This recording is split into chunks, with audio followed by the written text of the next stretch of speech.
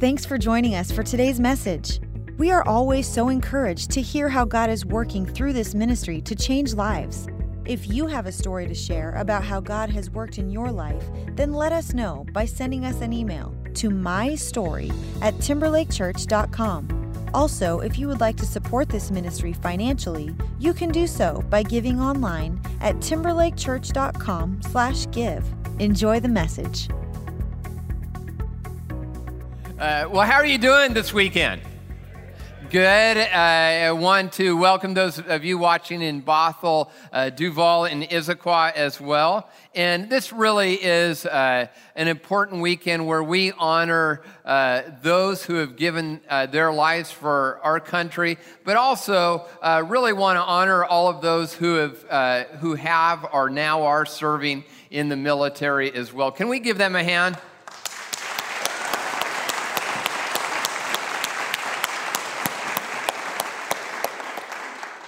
Well, today we're going to look at one of the probably the most quoted verses in the Bible by people who have never really looked at the Bible. It's one that we know, whether you're a Christ follower or you say, I'm really not there yet. It's about this whole idea about judging. And what we're looking at is how do you make judgments without being a jerk? We all make judgments, right?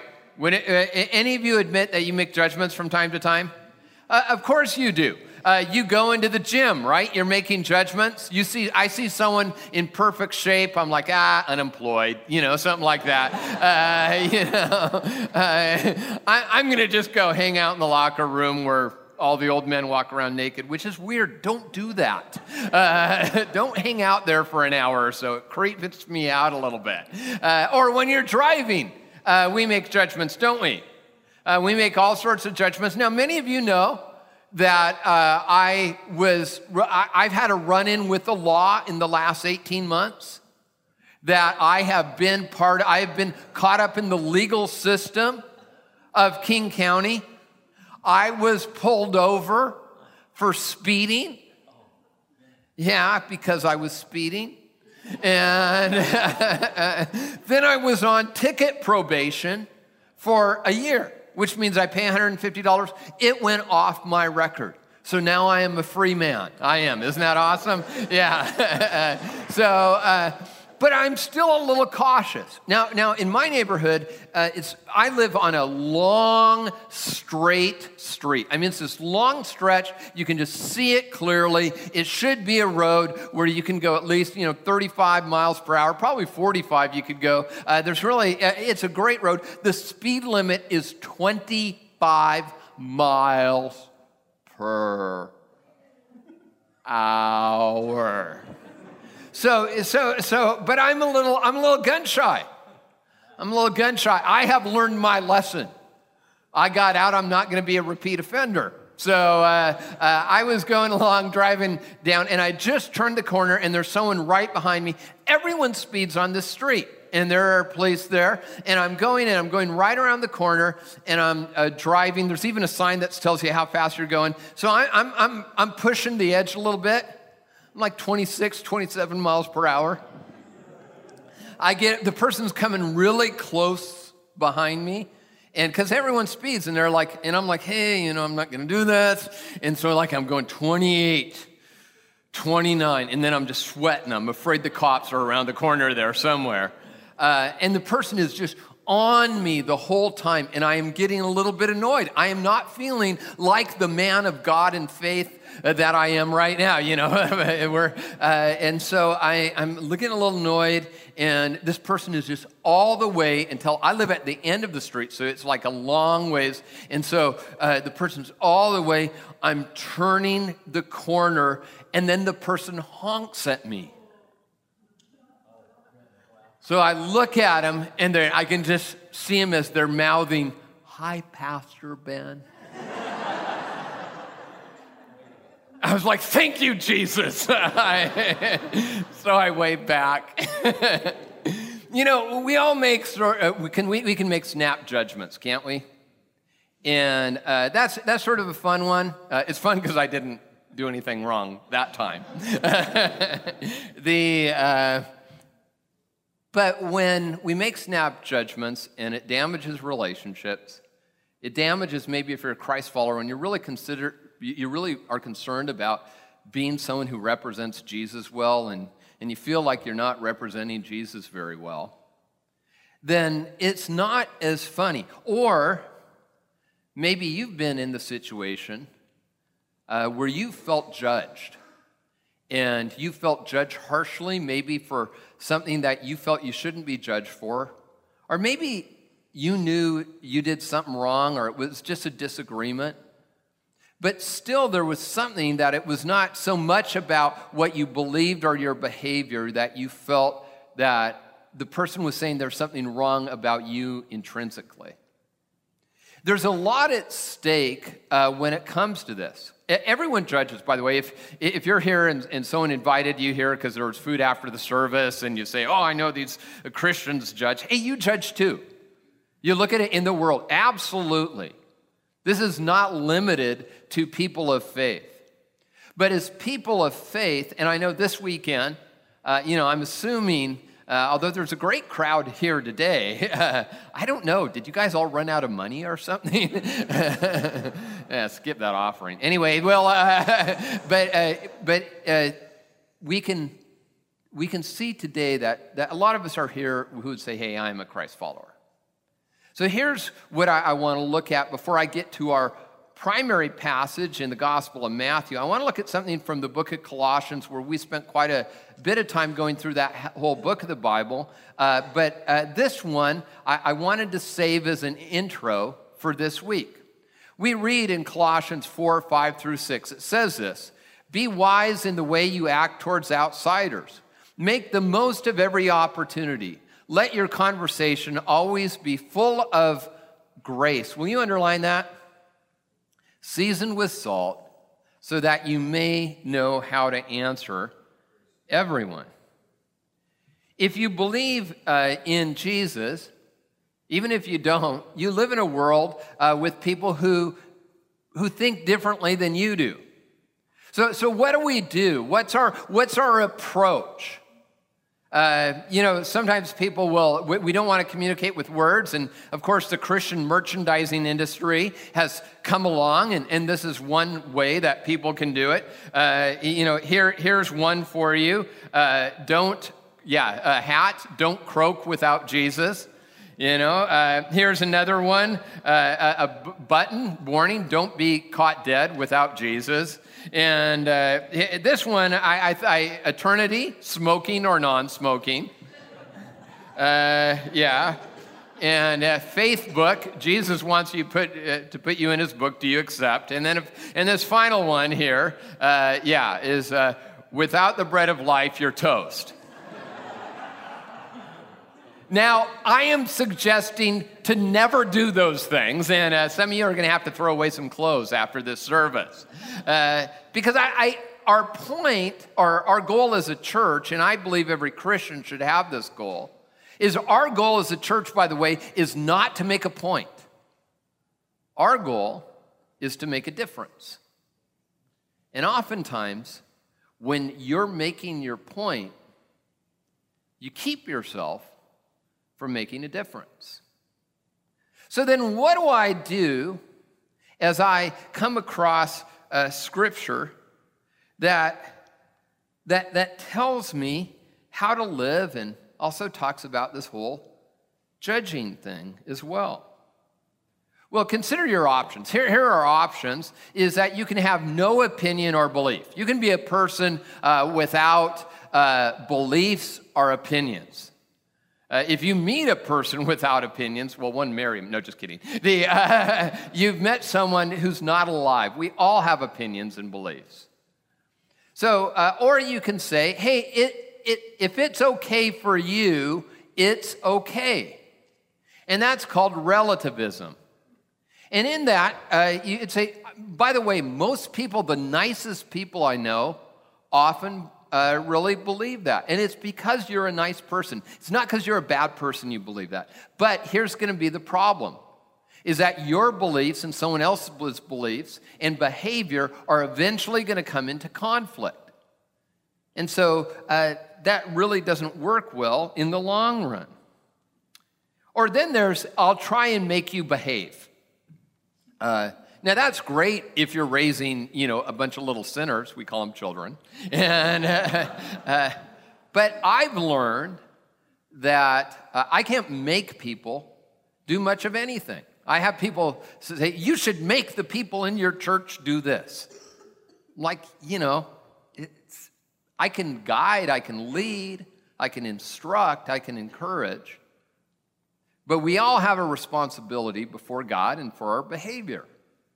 And so what I am suggesting is, of course, none of the three. And I'm saying that we should operate biblically.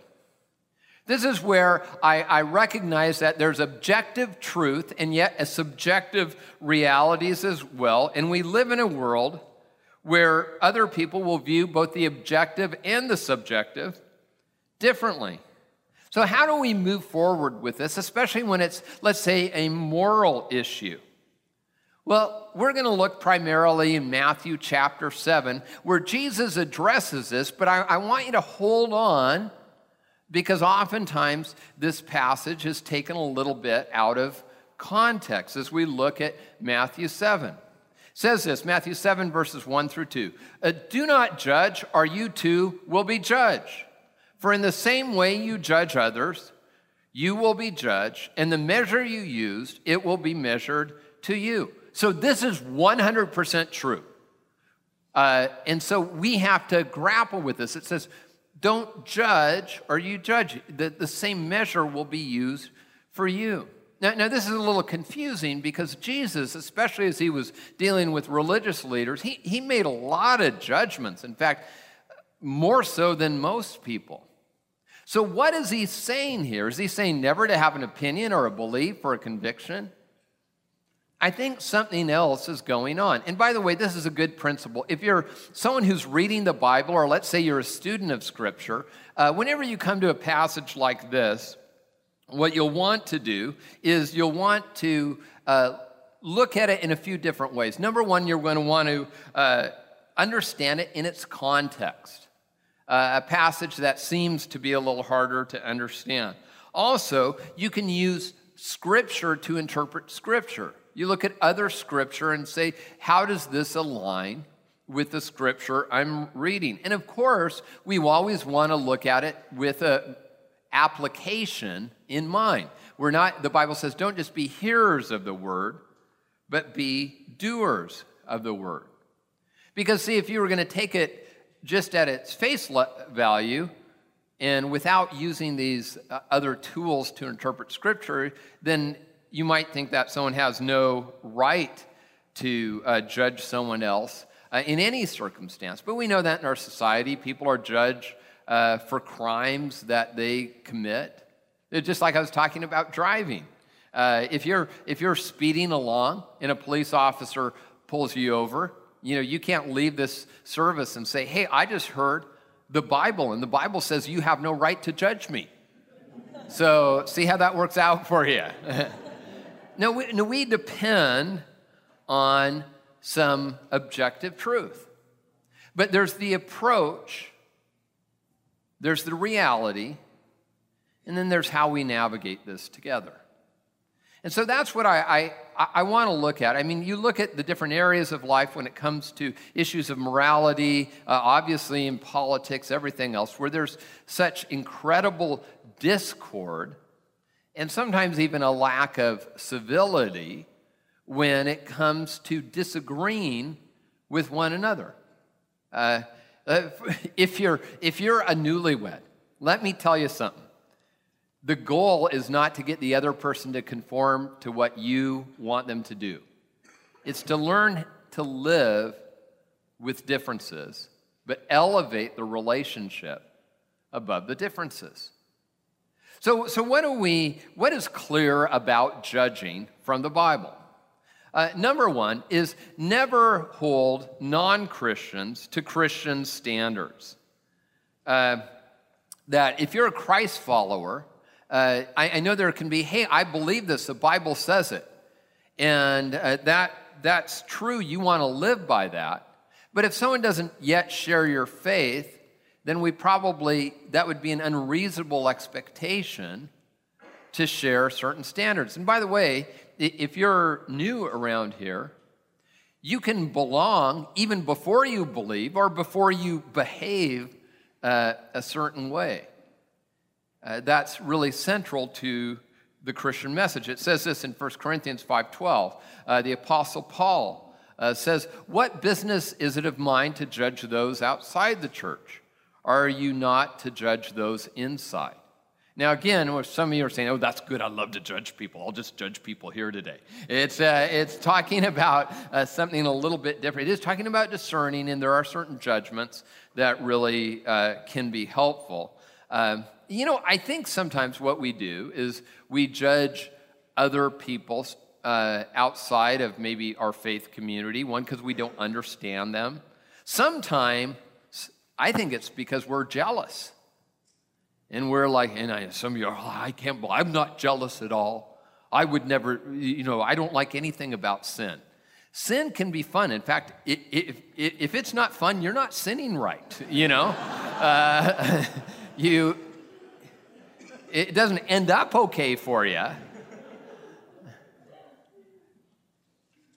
But what we'll do is we sort of hold this standard that really we probably shouldn't hold. Now, number 2 is get the whole story. Get the whole story. It says this in John 7:24. It says, "Stop judging by mere appearances. Instead, judge correctly." Isn't it a bummer to be judged when someone doesn't know you? We will have this. This happens all the time. This has happened to you. Believe it or not, this has even happened to me from time to time.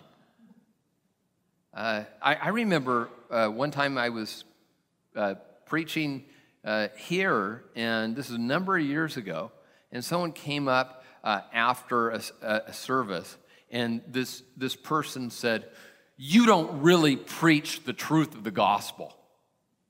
And I just was really kind, and I said, "Hey, are you always this rude to people you met for the first time?" And seriously, I said it, and she's like, "What did you say?" I said, "I'd be glad to repeat this for you." And I was really sort of hurt by that statement. One, because I always, more than anything else, I want you to know Jesus, and that the only way to life is through him.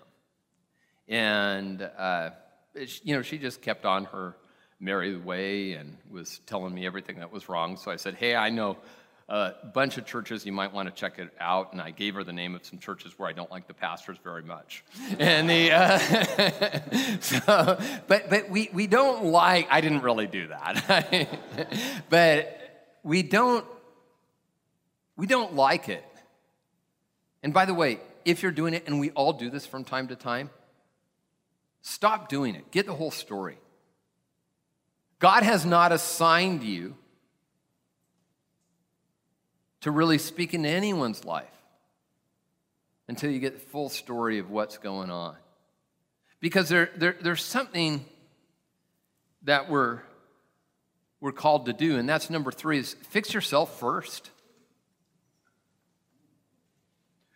We tend to minimize our own stuff and magnify the failing of others. We tend to accuse others and excuse ourselves.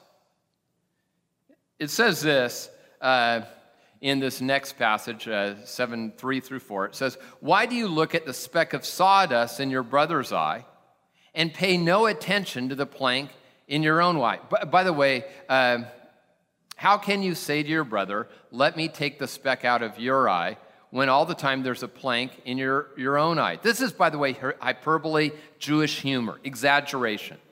Still today, the idea is someone walking around with this huge plank in their eye, and here they are, they're pointing out everyone else's faults. And that leads to number 4, make judgments in humility and with discernment. So there is a place for me to speak into someone else's life. There is right and wrong. There's gray areas too, by the way. And I know some of us, we love gray and we don't like right and wrong. Some of us love the right and wrong and we don't like the areas that are really gray and the Bible doesn't speak to. The point is that the grace that God has given us, that's supposed to inform everything about us and how we treat other people as well. Let me ask you a question. I want to meddle a little bit. Is there someone who you tend to judge a little bit harshly? Maybe you haven't heard their full story. Honestly, maybe you don't care. There's some way they've hurt them, or maybe some hurt from your past, and you just feel like you got to take it out on someone else. God does not require perfection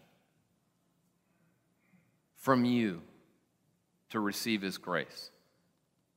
And he doesn't require it from others. And so whenever you do that, you can be sure that you're not representing God.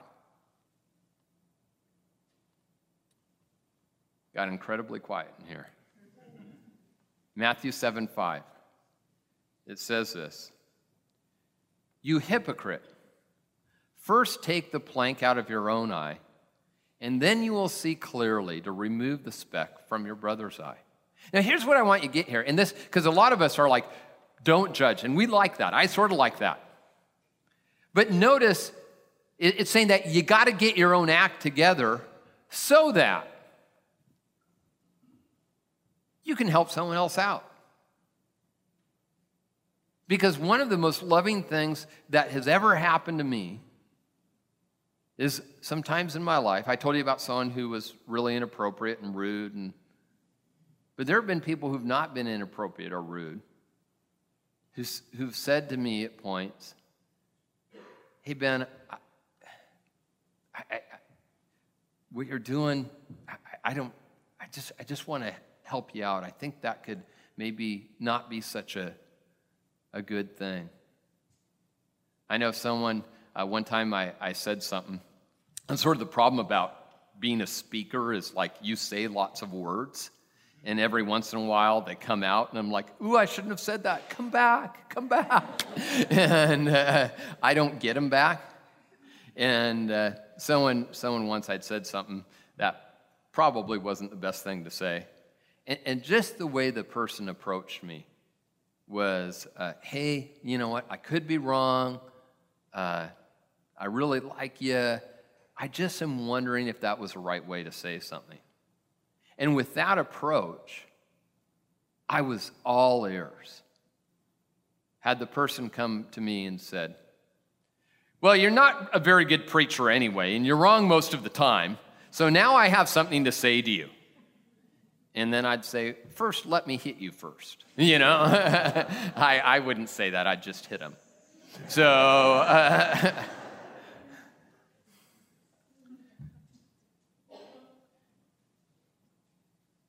maybe someone approached you and they were a jerk. And let's face it, confrontation, it usually never goes super well. But what was being said, even though they were wrong and sinned in saying it, was true. And see, if we don't position ourselves in a way to interact with people where we're open to maybe change in our ways, then we are destined to repeat our mistakes for the rest of our lives. And so, is there someone who loves you who's been trying to say something to you and you've been resisting it, and it actually is from God? Maybe you're on that end of the equation.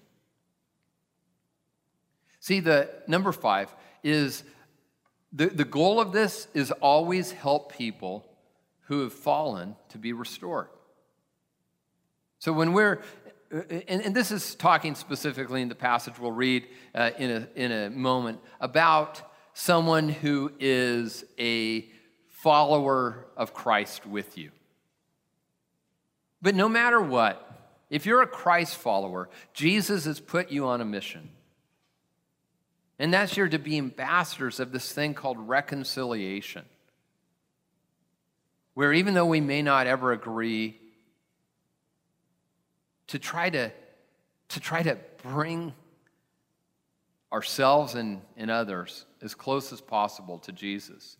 Galatians 6:1, it says, "Brothers and sisters, if someone is caught in a sin, you who live by the Spirit should restore that person gently. But watch yourselves, or you also may be tempted." I remember when my wife and I were pastoring a church. It's not here, so don't try to figure out who I'm talking about. We were new to a church, and at one of the Bible studies at the church, we'd been there, I think, like a few weeks, that there was someone who backed out and hit someone else's car. That kind of thing happens. But the person had a drink or six at the time. And we'd gotten to know the person, and over a period of time, it became very evident that they were battling alcoholism, but had been so fearful that anyone was going to find out. And this person, who was a friend, just decided the best thing they could do would be to go away because they were so ashamed and so embarrassed. So my wife and I were talking to their spouse, and we went over to the house, and we sat outside that person's bedroom door, the door was locked, and they were so ashamed that they didn't ever want to see anyone from church again, anyone from the community again. And what we didn't do is say, "Hey, and by the way, do you really know how wrong you were?" They knew it already. They just wanted to know if there was a way back. And maybe for you, that's what you're wondering. There is. It's through Jesus Christ. That no matter how much you've strayed from God's path, whether there's things you've done morally that are reprehensible to yourself, that there's a way back, and it's through Jesus. In a moment, we're going to celebrate communion together. And in that, we're recognizing that there's nothing too broken to be made whole through Jesus Christ. But we're told in James 5:19 through 20, our part of the assignment. "My brothers and sisters, if someone should wander from the truth, and someone should bring that person back, remember this: whoever turns a sinner from the error of their way will save them from death and cover over a multitude of sins." James is saying in this case, it's about believing the wrong thing. It could be about behaving the wrong way. That there's a part that we have to play. And the part that we have to play is saying, yes, there's truth, and God's truth is the best way to live. But remember how we talked about when we learn Scripture, we learn in context, we interpret it by other Scriptures, but it's also for action. And the action is this: that we would be agents of God's grace. That we can be free. Maybe for you, that's exactly where God's brought you today. And you say, the freedom that I need most of all is not the freedom to even have this conversation that I've been afraid to have with other people, but to experience God's grace for myself. And so before we have our or we celebrate communion together. Will you pray with me?